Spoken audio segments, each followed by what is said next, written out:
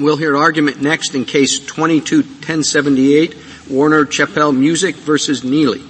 Mr. Shanmugam? Thank you, Mr. Chief Justice, and may it please the Court. This case presents the question whether a copyright plaintiff can recover damages for acts that allegedly occurred more than 3 years before the filing of suit. As a straightforward matter of statutory interpretation, the answer to that question here is no. Under the applicable statute of limitations, a civil action must be brought within 3 years after the claim accrued. A claim accrues when the plaintiff has a complete cause of action. Accordingly, as this Court repeatedly stated in Petrella, a plaintiff can obtain damages for acts of infringement only within 3 years of filing. And under this Court's understanding of the background discovery rule, a plaintiff is entitled to extend that period only in cases involving fraud. Now, faced with those points, respondents seek to use the rephrased question presented to clear the board of petitioner's strongest arguments. But that question directs the parties to address the statute, and statutory construction begins with the text. Respondents eventually join issue on the text, but the inferences from the other provisions they cite cannot overcome the plain meaning of the term accrues. And even if the statutory text were somehow off the table here, respondents offer no valid explanation for this Court's statements in Petrella, and they assume the existence of a broad discovery rule even in the face of disagreement among the lower courts about the discovery rule's scope. And respondents do not dispute that if the discovery rule applies only in cases involving fraud, they are not entitled to invoke it. There is no precedent for this Court's resolving a question of statutory interpretation by assuming away the relevant statutory text. At most, the rephrased question presented assumes the existence of some version of the discovery rule. It does not take sides on the scope of that rule, nor need the Court establish the exact contours of the discovery rule here. Instead, it need only hold that respondents in this case are not entitled to damages for acts that took place more than a decade before they filed suit, and on that basis, this Court should reverse the Court of Appeals judgment. I welcome the Court's questions. Did any of the courts below rule on or pass on the discovery rule, or did they just simply assume the existence of some discovery rule? So I think that the Court of Appeals reaffirmed its prior discovery rule from the Webster decision, which applies, parenthetically, only in the context of ownership disputes. So the argument that you're making now, was it raised below? So we did not raise that argument in the 11th Circuit precisely because we were bound by the Webster decision. But we would respectfully submit that that is not necessary, both because the 11th Circuit passed upon the issue and because there has never been a requirement that a party challenge binding Court of Appeals case law as a ticket to raise arguments before this Court. What was the question that was certified to the 11th Circuit? So the question that was certified was the question of the availability of retrospective relief for acts beyond 3 years from But didn't it assume the existence of the discovery rule? Precisely because in the 11th Circuit there was binding case law on that issue. And our fundamental submission for this Court is that we are not challenging the existence of a discovery rule.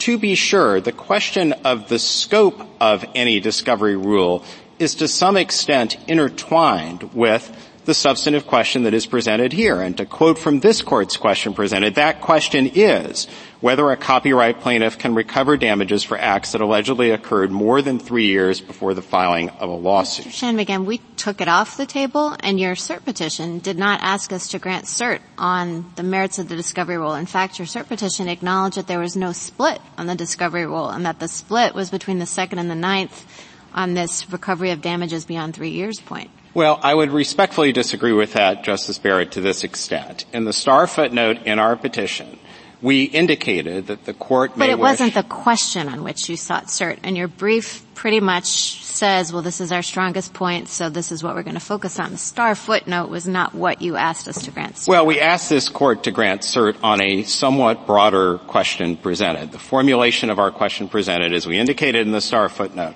would have given the Court the opportunity to pass on the antecedent question of whether or not the Copyright Act embodies a discovery rule. Once this Court rephrased the question presented, we abandoned any argument that there is no discovery rule. My point to this Court is simply that the scope of the discovery rule is relevant to this question. But how so, Mr. Shanmugam? When we rephrased the question, we rephrased it, and I noted that you didn't read the part when you talked about what the question presented is. Whether under the discovery rule applied by the circuit courts and the Copyright Act statute of limitation for civil actions. We were very specific. We weren't saying, please entertain some arguments about the scope of the rule. We were taking it off the table, as Justice Barrett suggests. Yeah, happy to address that. And I certainly didn't mean to ignore the prepositional phrase. The critical part. Well, let me address that directly. So I think that what that part of the question presented did was to direct the parties to address the substantive question, the availability of retrospective relief, in light of two considerations. As you say, first, the discovery accrual rule applied by the circuit courts, and second, the statute of limitations itself. Now, our submission, as the Court will be aware as to the first part of that, is that there is no consensus in the courts of appeals about the scope of the discovery rule. There is consensus about the existence of a discovery rule. On that issue, all of the regional circuits have said, to some extent, that there is a discovery rule. We read this Court's rephrasing of the question presented to take that issue off the table precisely because there was no circuit conflict on that issue. But the Court also directed us to address the statutory text. And our submission, to the extent that respondents and the government suggest that, well, you should just look at the arguments in the Court of Appeals decisions addressing the circuit conflict, is that when you look at those decisions, they in turn address this Court's decision in Petrella. They cite the language on which we rely from Petrella. And our submission to this Court is that that language in turn relied on the statute of limitations. It relied on Section 507B. When the Court said on multiple occasions that retrospective relief was not available for acts beyond 3 years, the Court was discussing Section 507B. So I think it would be quite artificial for this Court to try to... Isn't it artificial for you to do what Justice Barrett said, which is to raise the most important part of your argument in a footnote to say the Court can reach it if it wants. The Court chose not to. Your petition, you point to Samia where the Court did reach a question that wasn't argued below. It's a very good example. In that petition, was very honest about the fact that it was asking the Court to answer the question that it had not raised below because of binding circuit precedent. You didn't do that. Well, you came in and said, reach this other question, not the one that's most important, not the one I'm going to hinge my argument on in my brief. Don't reach that because there's no circuit split. You don't have to. We're just going to rely on the discovery rule argument. So I have 2 points in response to that. The first is that, again, in the cert petition, I think we were quite forthright in indicating that we would raise the issue on which we were bound below, the issue of whether or not the Copyright Act embodied a discovery rule at all. No, counsel. You put that in a footnote that there was no circuit split around it. Can I move on to another? Can I move on to another issue? Show me the statutory language that you rely on. The damages section speaks about damages. The statute of limitations speaks about a time period to file a complaint. You're automatically tying the two. Tell me how you're doing it. Sure, I'd be glad to. And that is precisely why... Statutorily, how? Yes, and that's precisely why in our brief we start with the statutory language. After all, this is a question of statutory interpretation. We believe that the relevant language is the language in Section 507B, as this Court directed in the rephrased question presented, and not the language in 504 or any other provision. We would freely recognize that in the remedial provision, there is no sort of limitations period built into that. We believe that the language of Section 507B, and of course, in particular, the operative term accrues, is the relevant language. Now, I will say that this Court's decision in Petrella, which I think my friends on the other side acknowledge is well within the scope of the question presented, because after all, that was the primary authority discussed by the Second Circuit and the Ninth Circuit and the 11th Circuit.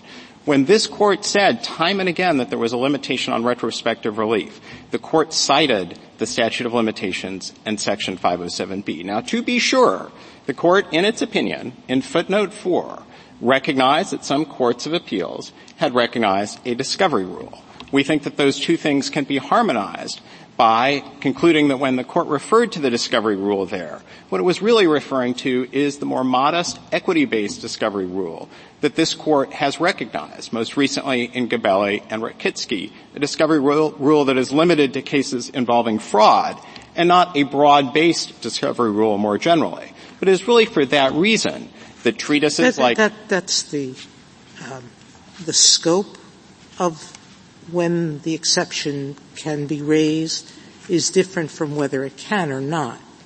Correct. If it is a statute of limitations, as you claim, that does not permit recovery at all if it's outside the 3-year period, then there'd be no fraud exception. It would be almost like a statute of repose, but that's not the argument you're making. You're making a very different one that would be subject to briefing in the appropriate case of how widely expansive was the fraud exception in the common law. But there is an exception of some sort that you're recognizing. The only question is its breadth. Correct. And on that issue, wasn't what we granted cert on. But to circle back to Justice Jackson's question about the rephrased question presented, I don't think that this court, when it rephrased the question presented, and you can certainly tell me if I'm incorrect about this, was accepting any particular version of the discovery rule. And there is disagreement about that in the courts of appeals. The only disagreement is whether it applies to ownership versus infringement. There is no disagreement on the issue of whether, if it applies, how limited is it. And does that matter, that you're an ownership case versus an infringement case? Does that matter to your argument here at all, that disagreement about the discovery rule? Well, as this case comes to the court, the 11th Circuit does apply the discovery rule to ownership claims. Our point is simply that in the courts of appeals, there are a variety of views about the scope of the discovery rule, not just on that axis, but on other axes. As we point out in the Third Circuit, the Third Circuit does not locate the discovery rule in any notion of accrual. It instead locates it in a notion of equitable tolling. And my submission to this court, and this goes to one of our other arguments that, again, I think is properly before the court, is that in rephrasing the question presented, I don't think that the court is bound to any of the options that courts of appeals have previously accepted, particularly when those decisions are inconsistent with this court's approach to the discovery rule more generally. Mr. Shanlingan, I'm sorry. Oh, no, go ahead. If we were to hold that there is no discovery rule with respect to the statute of limitations and the Copyright Act, the question on which we grant it review would go away, would it not? Yes, the answer to that question would be no, with the proviso that the court could, and I think should, leave open the question of whether or not there is a narrower, equity-based discovery rule for cases involving fraud. And the court does not need to opine on that here for the reason that I gave in the opening, namely that there's no claim here. Well, let me map out what would happen if in the event, and this may or may not occur, we granted cert in the case, we were to dismiss this petition as improvidently granted. The case, I assume, would go back to the district court. And the district court would be aware that we recently, granted review in a case that does present the issue whether there is a discovery rule for the Copyright Act statute of limitations. So if I were the district court judge in those circumstances, I might choose not to plow ahead with further proceedings in this case until that issue was resolved. Isn't that true? Yes, well, I think that the court would be bound by the existing 11th Circuit case law. But let me just say a word about this question of whether or not to dismiss the case, because I don't think that this is a case involving, unfair surprise or anything like that. We flagged this issue again in the petition. It's really a dispute about what arguments are available to us and what arguments the court should address concerning the question presented, because after all, as you pointed out, if our view of the statutory language is correct, the answer to the question presented will be no.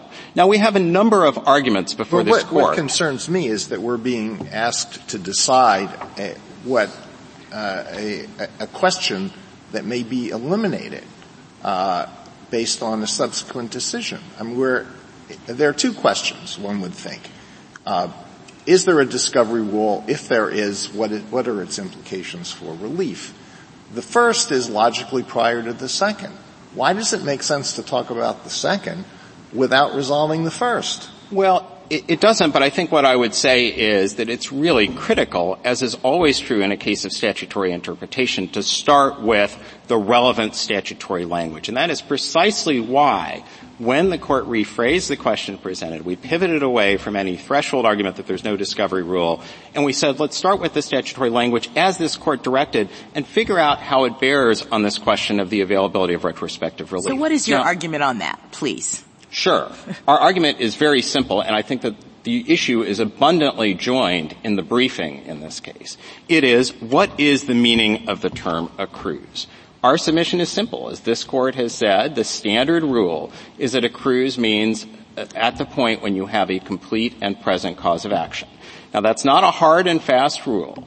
That can be rebutted by context or other cues.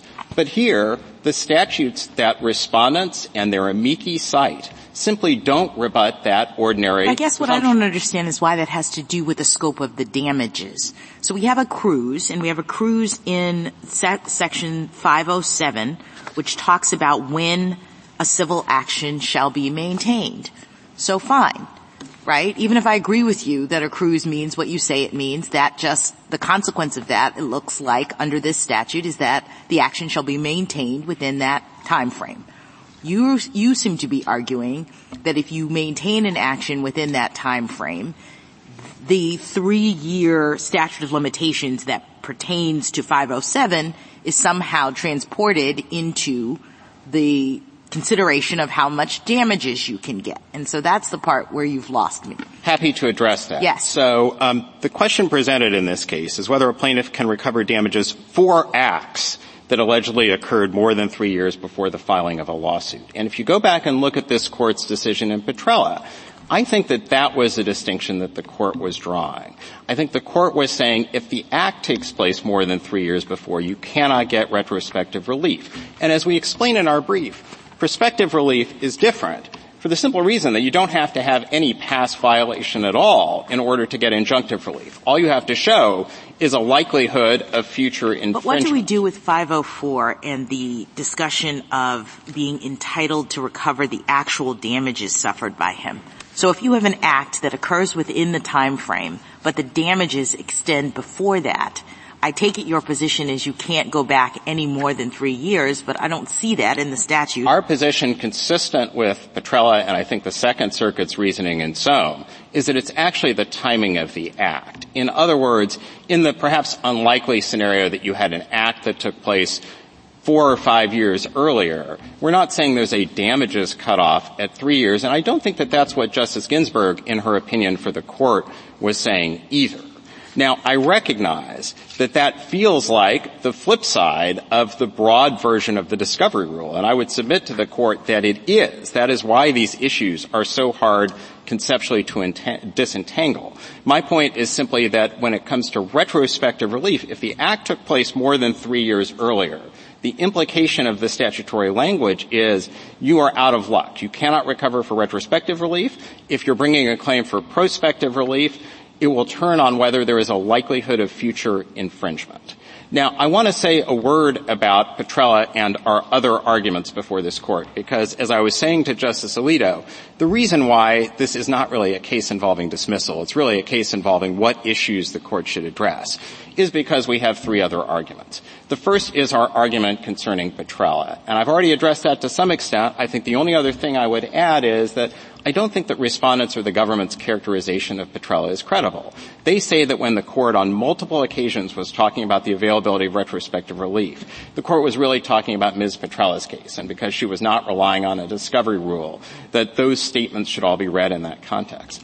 But the Court was relying on the unavailability of retrospective relief for acts more than 3 years earlier, precisely to explain why applying the doctrine of latches was unnecessary, because there was a strict statutory cutoff. And that is why the leading treatises have said that the logic of Petrella supports our position here. It supports our position because that was a necessary premise of the Court's decision. And again, I would submit that when Justice Ginsburg, one of the most careful opinion writers ever to sit on this Court, made those statements, she was relying on the language in the statute of limitations, not some penumbra of Section 504 or something else. Now, the two other arguments that we are making to this Court are, first, the argument that under a proper understanding of the discovery rule, it should be limited to fraud. When you look out over the Court of Appeals opinions that have adopted the discovery rule, there is not a lot of reasoning in those opinions. They really rely on two things. First, the broad-based presumption in favor of a discovery rule that this Court cast doubt on in TRW and then repudiated in Rutkitsky. And second, the fact that the criminal statute of limitations uses arises rather than accrues. And as recently as yesterday, members of the Court indicated that there's no meaningful difference between those two terms. The Court itself recognized it as much in Petrella itself, and the legislative history indicates that Congress intended for those two periods to be similar. And our last argument before the Court, again, an argument that is plainly within the scope of the question presented, even if you take the stingiest view of it, is the argument that at a minimum, if the Court thinks that there is a broad discovery rule, it should characterize that as an equitable rule that is subject to equitable limitations. And at a minimum, we think that this Court's statements in Petrella, if the Court doesn't agree with us on the interpretation of the statute, should be applied as an equitable limitation on that equitable rule. Indeed, in Petrella itself, the Court recognized that the doctrine of laches could apply where what you're dealing with is an equitable principle or a source of equitable relief. So at bottom, what is really going on here, I would submit, and I recognize that it is difficult to sort of parse questions presented sometimes. We spent a lot of time trying to figure out exactly what the Court was intending when it reframed the question presented in a way that directed us both to the text and to what the lower courts had done.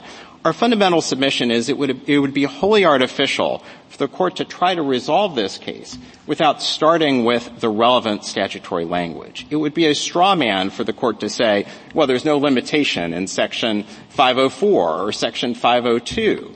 And that is precisely because we are dealing with a 3-year limitations period that is in Section 507. May I ask a question about your last submission? It seems to me a pretty tough one. Kind of a halfway textualism, if you will, to say that there's a discovery rule, put aside fraud, a real discovery rule, the real bad wine, okay?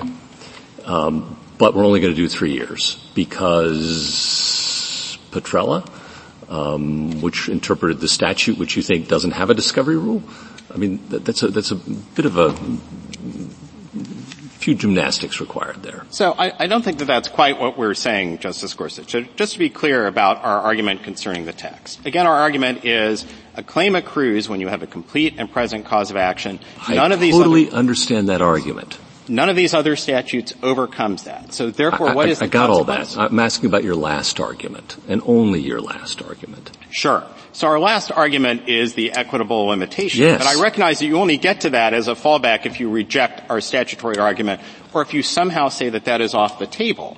And I would submit that the Court shouldn't. No, but nobody's going to say it's off the table. All right, it may not be on this table. It may be on another table. But it's on the table. Well, I would say two things about that. First, that the Court has a petition currently pending before it. I'm well aware, counsel. In the Martinelli case that presents that issue. And I'm just asking, assuming that we are not going to decide 507, and you've got Petrella out there, how do you get to this, okay, there's a discovery rule, but it's only a 3-year discovery rule? The best reading of Petrella is that Petrella was in turn resting on 507B. We are not arguing for a 3-year discovery rule. We're arguing for a 3-year injury rule. We think that the trigger is the point of injury. So it's not even a discovery rule. That's my point. It's not even the old bad wine. It's something else. It's a new bad wine. Well, I think that the discovery rule, as applied by the lower courts, allows you to go back for acts that have taken place more than 3 years earlier. As we point out in this case, we're talking about acts of infringement going back to 2008. And we would submit that a proper understanding of the discovery rule is to limit it to cases of fraud. So the way that this legal regime should work, if the Court feels unencumbered by the exact parsing of the question presented, is acts of infringement more than 3 years earlier, ordinarily not actionable. Under the ordinary operation of the discovery rule, they are actionable if you have fraud or concealment or one of the other traditionally recognized equity-based exceptions. This is not a difficult question. The Court has before it all of the arguments to resolve the question of the correct interpretation of Section 507B, and we would submit that the Court can proceed to do that accordingly in this case. Thank you, Counsel. Justice Thomas? Justice O'Meara? Kagan? Justice Gorsuch, anything further? Justice Kavanaugh? Thank you, Counsel. Thank you. Mr. Earnhardt. Mr. Chief Justice, and may it please the Court, the Court reformulated the question presented to set aside debates about the discovery rule. Those issues were never raised or decided below, and reaching them is not necessary to resolve the circuit split targeted by the Court's actual question presented. Assuming respondents' claims are timely under the discovery rule, respondents are entitled to seek damages as a remedy for those claims. Section 507B makes no distinction between claims seeking the remedy of damages and claims seeking other forms of relief. Section 504 is entitled Remedies for Infringement, Damages, and Profits, and it expressly says that a copyright owner is entitled to recover the actual damages suffered by him, any profits of the infringer, or statutory damages for all infringements involved in the action. There is no damages bar for copyright claims in Title 17. Now, Congress has enacted 3-year look-back damages bars as narrow exceptions elsewhere in Title 17. But Congress needed to add those as narrow exceptions precisely because there is no damages bar in Title 17 as a general rule. Nor would a judicially created damages bar be permissible. In Petrella, this Court held that if a copyright claim is timely under the statute of limitations, again, as is assumed here, courts are not at liberty to impose equitable-based time limits on the recovery of damages for those claims. Now, to be sure, in Petrella, recovery was limited to infringements committed during the 3 years before the complaint was filed. But that was because, under a laches case like that one and any other laches case, earlier claims which separately accrue were and will become time-barred under the statute of limitations when the plaintiff doesn't sue on them. That is how the statute of limitations takes account of delay. It bars claims if they're not brought within 3 years of when they accrue. But if a copyright claim is brought within 3 years of when it accrues, and thus is timely under the statute of limitations, damages must be available as a remedy. I welcome the Court's questions. Petitioner seems to argue that, well, I'm willing to assume a discovery rule, but it's a very narrow or discovery rule. If we're going to assume the existence of a discovery rule, how do we determine its scope? Well, I think the question presented answers that question as well.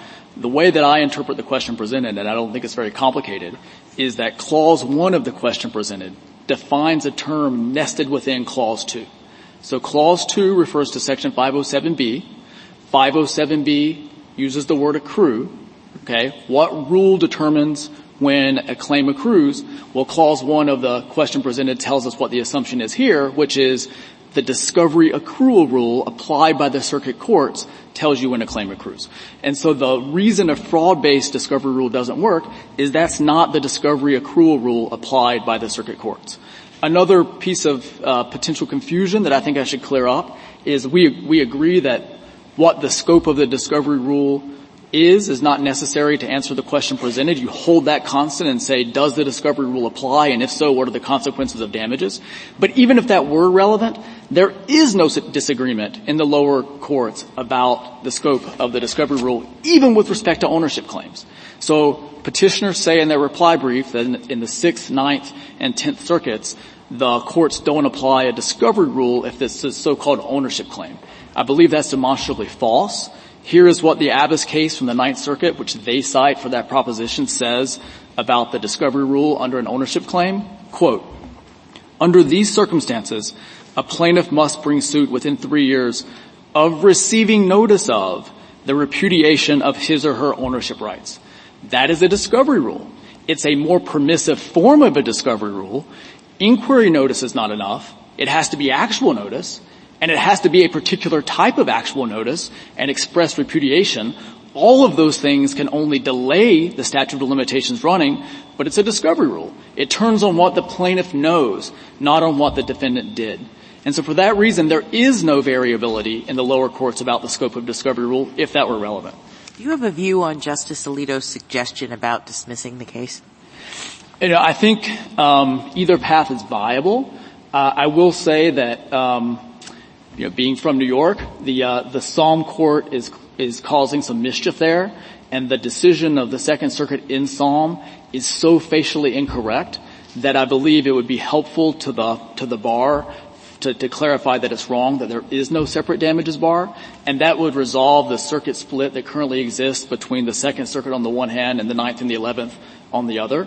I have to say, we don't have a sort of a dog in the hunt in this case about whether there is a discovery rule or not, but for 40 years, the courts of appeals unanimously have found that there is one, and Congress during that time period has amended the Copyright Act 79 times, reasons big and small, and they've never stepped in to say that there's not one. In fact, when they've wanted there to be one, when Congress has expanded the traditional rights of copyright, as a counterbalance, they've instituted a discovery rule, a damages bar. Counsel, you said you don't have a dog in the hunt on whether there's a discovery rule. If not, then why are we here? Well, because that's assumed by the question presented here. I believe we're here because that has been the unanimous view of the courts of appeals, and the only question is, assuming that there is a discovery rule. So you have a dog in the hunt on the scope of the discovery rule, but not on whether there is a discovery rule. Well, no. Is that what you're saying? No, I'm saying. Where's this dog? This dog already has a bone because this court assumes that there's a discovery rule. All I mean by saying we don't have a dog in the hunt is we don't have that issue before us. We don't have it before us, and that is a curiosity of this case. We're being asked to decide the scope of something that may or may not exist. And I think Justice Alito was asking, shouldn't we, as a matter of, you're asking what would be helpful to the bar, you mentioned that, and clarity, wouldn't it be just good governance to take up that question first? I don't think so, Your Honor, and the reason is we have a 40-year history in which the courts of appeals have applied the discovery rule. All over the map. All over the map. And we also have a lot of cases in this court casting doubt on the existence of a discovery rule.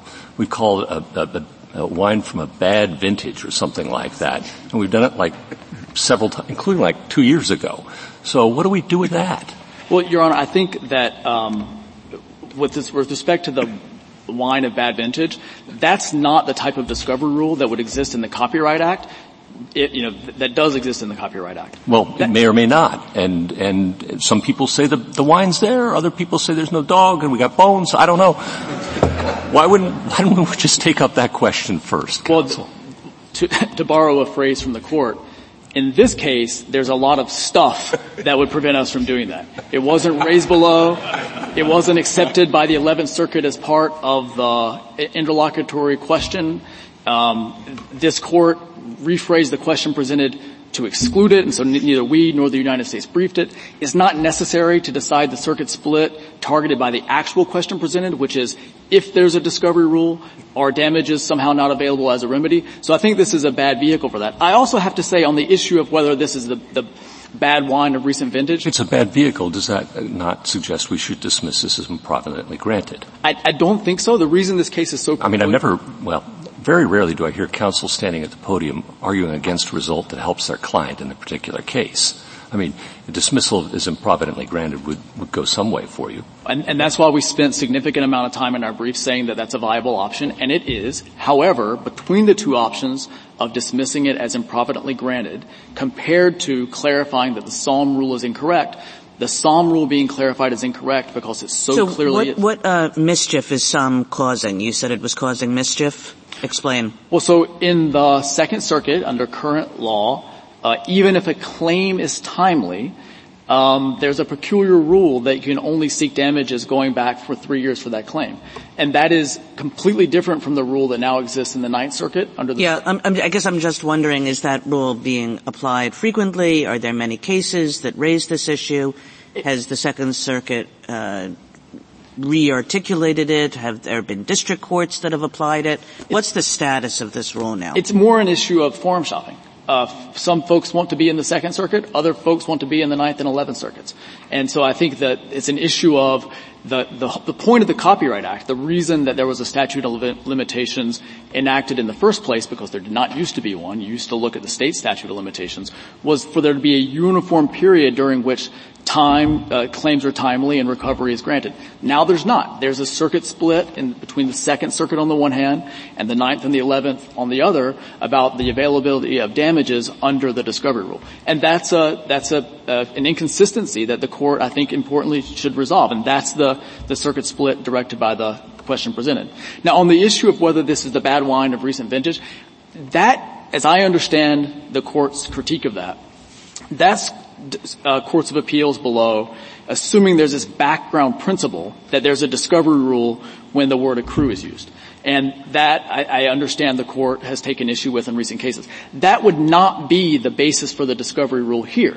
Here, the Section 507B uses the word accrue, and in Crown Coats, this court was very careful to say that you cannot apply a universal meaning to the word accrue. You have to roll up your sleeves and look at what the Congress meant when it used that word. So if there's a discovery rule here in this Copyright Act, which we submit that there is and that the question presented assumes there is, it's because in 1957, when Congress adopted that term, they intended it to include a discovery rule. Counsel, sorry. No, go ahead. Do you think that antecedent question of whether there's a discovery rule is cert-worthy? And by that I mean, is there a split? Let's just say that, so we know there's a split on this other question about the scope of damages, right? And the antecedent question, at least at the cert stage, was kind of presented as, well, all the courts of appeals are applying this, but there is this division about the other thing. Do you think that if it just came to us straight up, is there a discovery rule or is this an injury accrual, that's the kind of thing the court should take? I do not, Your Honor. And the reason is there is no circuit split on that issue.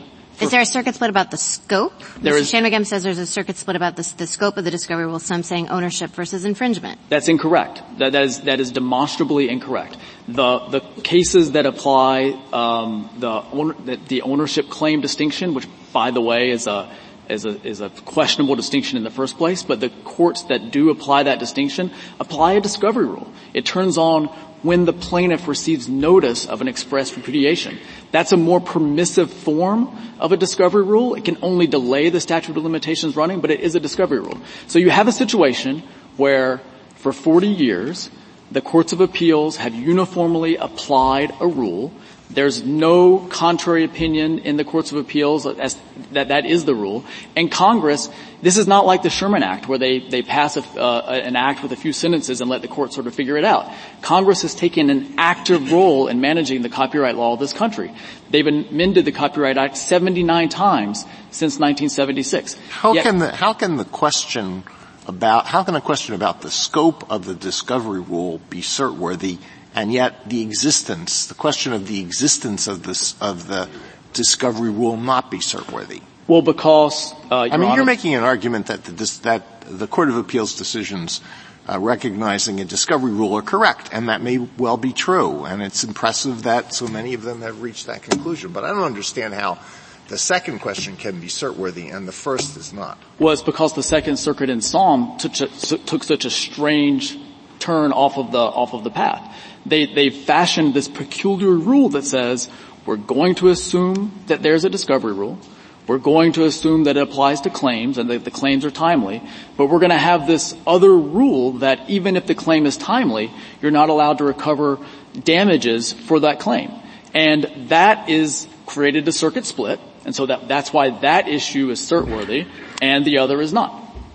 If the Second Circuit had gone the other way and hadn't gone off the path, none of this would be cert-worthy is your view, right? That's correct. And we frequently assume certain aspects of cases when we're looking at a split about a subsequent issue. Absolutely. And it's entirely appropriate to do that here, to assume that there's a discovery rule and ask what impact does that rule have on damages. And is that how you read our refashioning of the question presented? It's exactly how I read it. As I said before, I read the question presented as the first clause defining a term nested within the second clause. The second clause says 507B. 507B says accrue. What rule should we use to determine when a claim accrues under the Copyright Act? Look to clause number 1. You use the discovery accrual rule applied by the circuit courts. So I think that's a clear reading of the question presented. Just a few, just one comment on policy. Congress gets to decide what the best policy is here. And in the Copyright Act, it balances repose on the one hand with compensation and motivation on the other. So the Copyright Act doesn't exist primarily to compensate authors whose works are being infringed. It exists primarily to motivate other folks to create works based on the profit motive that's available to them. So when Congress decides that policy, in certain circumstances, it has imposed a 3-year look-back damages bar incompatible with a discovery rule for vessel hull design and other situations. It hasn't done that with general copyright claims precisely because it wants to really motivate the creation of future works. And I respectfully submit that Congress's policy decisions on these questions should not be second-guessed. You say the discovery rule allows you to look back more than 3 years, right? It doesn't allow you to look back more than 3 years. Recover damages for more than 3 years. If the claim is timely, yes. Okay. And that fits with Petrella because Petrella doesn't cover all cases. It covers some subset of cases. Is that the gist of it? No, it's because that's the precise holding of Petrella. Petrella says that if a claim is timely under the statute of limitations, in the discovery rule context, that would mean it is brought within 3 years of when the claim is or reasonably should have been discovered, then there cannot be equity-based limits on the remedy of damages for that claim. Well, Petrella says you look back, as I read it, maybe we're just reading it differently, you look back 3 years and no more. No. You just disagree with that. Well, I so that's a misreading of Petrella. It is. And the court, there are many statements where the court says retrospective relief is limited to 3 years. That's what I had recalled. Yeah. The reason the court was making those statements was to explain why it was that Ms. Petrella's latches had consequences under the statute of limitations. The dissent in that case said, this isn't fair. Ms. Petrella's getting a free pass. She sat on her hands and didn't sue. How can it be that she can bring claims and recover damages? The majority responds to that by saying, no. Many of Ms. Petrella's claims, based on infringements that happened years ago, accrued, the 3-year period ran, and then those claims were time barred. But it's the statute of limitations and the dismissal of claims that aren't brought within 3 years of when they accrue. So Petrella only is with respect, in your reading, is Petrella is only with respect to claims in 3 years. It says nothing about the damages period. Well, that has to be correct because Ms. Petrella only brought claims for the 3-year infringements that occurred. All the language in Petrella about 3 years for damages is neither here nor there. I don't read it as being 3 years for damages. I read it as being the claim. The claim. If the claim is untimely because of the discovery rule, there can be no damages. Anyone else? No? Anyone else? No? Thank you, counsel. Ms. Dubin? Mr. Chief Justice, and may it please the Court. First, the only question properly before the Court today is damages. Read fairly, the reformulated question presented bakes in an assumption. It tells the parties to assume that a copyright claim can accrue upon discovery, then ask whether damages are available if a claim is timely under that rule. The answer to that question is a simple yes. If a claim is timely under 507B, nothing in the Copyright Act imposes a separate, time-based limit on damages. This Court's decision in Petrella rejected the idea that courts could impose an atextual bar on recovery for timely copyright claims, so the Second Circuit erred in relying on out-of-context language from Petrella to adopt a different atextual bar. Second, petitioners don't much defend the Second Circuit's damages rule, perhaps because it lacks a textual basis.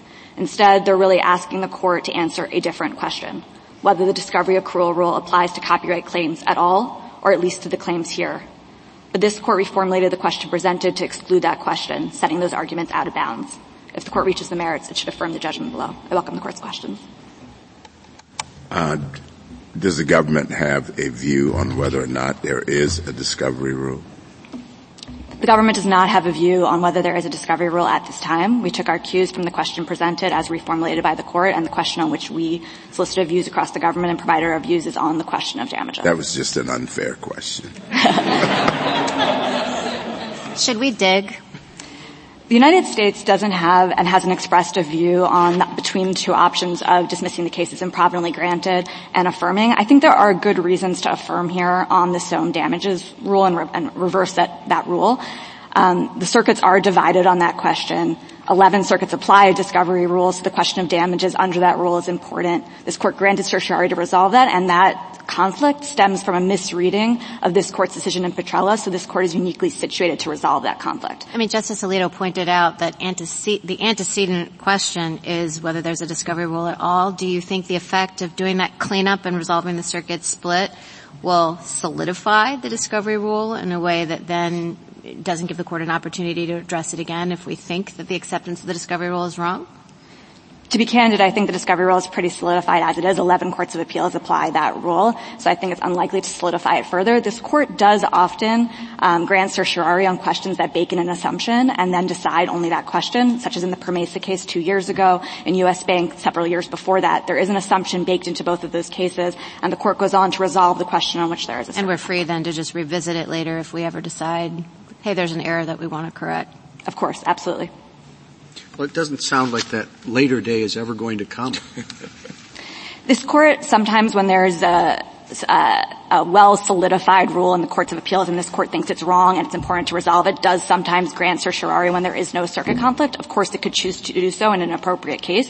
Here, petitioner suggested that the court do exactly that, and the court said no. The court reformulated the question presented. Does the government have a view on whether we should do that next time around? We do not have a view. There is a petition pending that presents this question. We have not offered our views, nor has this court called for our views on that question. Government doesn't have many views here. Justice Kagan, we do have strong views on two questions. One, the damages rule applied by the Second Circuit is wrong. There's no textual basis for it. They misread this court's decision in Petrella. This court could clarify that and do good in providing uniform administration of copyright law. But the second thing that we have a strong view on is that you shouldn't do what petitioner is asking you to do and go outside the reformulated question presented and address the question of accrual on a one-sided presentation from petitioner's counsel. As this court heard yesterday, the question of accrual is context-specific. If you were deciding that question in the context of the Copyright Act, you would want to be deciding it with briefing from both sides on both parties as to what accrue means in Section 507B. Why don't you take this opportunity to just explain why the Second Circuit is wrong? Absolutely. Thank you, Justice Jackson. The Second Circuit believed that Petrella imposed a separate bar on damages, separate from the question of accrual under the Copyright Act. But that's not the right reading of Petrella. What Petrella was trying to explain was that in a case in which your claims are untimely for acts of infringement that occurred more than 3 years before you filed suit, you can't then use claims within the limitation period to bootstrap in those claims. That's the way in which the separate accrual protects both the interests of defendants and plaintiffs. In Petrella itself, all claims for acts that occurred more than 3 years before she filed suit were untimely, and she didn't try to invoke the discovery rule and couldn't have invoked the discovery rule because MGM's exploitation of Raging Bull was so open and notorious. But nothing in Petrella should be read to suggest that in a case in which a plaintiff could raise a timely claim for acts that occurred more than 3 years before filed suit, she still can't recover damages. And I want to respond to petitioners, suggestion that we're suggesting in some way that Petrella is careless. That is not a suggestion at all. Petrella reserved the question in footnote 4 of the discovery accrual rule. But I think petitioners' reading of Petrella would suggest that in the same opinion in which Justice Ginsburg reserved the question of whether the discovery rule applied, she also decided to gut it by eliminating damages thereunder with no textual basis for it. And I would submit that that's a far stranger reading of Petrella. Anything further? Thank you, counsel. Rebuttal, Mr. Shanmugam. Thank you, Mr. Chief Justice. Respondents and the government now seemingly ask for a narrow affirmance that resolves the circuit conflict and that rejects the Second Circuit's reasoning in Soam. We think that reasoning is correct and that Soam appropriately rested on its reading of this Court's decision in Petrella. And I would note parenthetically that it's not just the majority opinion in Petrella, it's Justice Breyer's dissent, and indeed even the government's own brief in Petrella that all seem to understand the statute of limitations the same way. namely as a statute under which claims accrue, consistent with what the government as recently as a couple of terms ago described as the standard rule at the time of injury. And I would submit that respondents have fully joined issue on the relevant part of this, which is the question of the extent to which the statutory language bears on the availability of retrospective relief. If you look at pages 32 to 40 of respondents' brief, they make all of the arguments that are available to the best of my knowledge as to why accrues should not be given that standard meaning. So that issue is fully teed up, and we rely on the statutory language as this Court directed in the rephrased question presented, notwithstanding my friend Mr. Earnhardt's careful parsing. I think that this Court directed the parties to address the statute of limitations, and we did so consistent with that, explaining how it bears on the question that this Court actually asked. Now, we don't think that the Court needs to resolve the validity of the discovery rule, but let me explain why the Court may want to do that. And the Court does, as Justice Gorsuch alluded to, have before it right now a petition in the Martinelli case presenting that issue. It is true that now 11 courts of appeals have accepted a broad-based discovery rule, though there are disputes, Pache, Mr. Earnhardt, about how that applies in the context of ownership claims, where it comes from, and the like. I would submit that if this Court doesn't intervene here, particularly given what this Court has said about the discovery rule more recently, that it will really solidify the discovery rule in place. And how we know that is that both in the Second Circuit in Soame and in the Fifth Circuit in Martinelli, parties raised the question of whether this Court's more recent case law discussing the bad wine of recent vintage cast doubt on discovery rules in those circuits, and yet the courts continued to apply them. I take Justice Jackson's point that this Court assumes things in questions presented all the time. But I'm not aware of any precedent where the Court has assumed away the most relevant statutory language, and we all agree that the language of 507B is the most relevant for purposes of resolving a question of statutory interpretation, or a case where the Court has confined itself to the interpretations of particular courts of appeals. This Court is always free to reject all of the interpretations of the courts of appeals where they are wrong, and particularly here, where those interpretations rely on an outdated presumption in favor of the discovery rule that this Court has now definitively rejected. It would be artificial for the Court to do so. I recognize the desire for judicial modesty and incremental decision-making, but this is a context in which, as all of the amicus briefs and all of the commentary reflects, parties and lower courts are crying out for guidance on what is, at bottom, a simple question of statutory interpretation. So whether the Court does so in this case or whether it holds this case and then grants the Martinelli petition and resolves the broader questions here, we believe that the broader questions are important to litigants. They are really intertwined with the narrower question that respondents and the government are asking this Court to resolve. And I do submit that it would really be unfortunate if this Court, however it decides this case, left in place lower court decisions that really cannot be reconciled with this Court's own precedents. The answer in this case is straightforward. All the Court need do is to apply the standard rule concerning the meaning of the term accrues, and if it does so, the answer to the question presented of whether a copyright plaintiff can recover damages for acts that allegedly occurred more than 3 years before the filing of a lawsuit is no. And so we would ask that the judgment of the 11th Circuit be reversed. Thank you. Thank you, counsel. The case is submitted.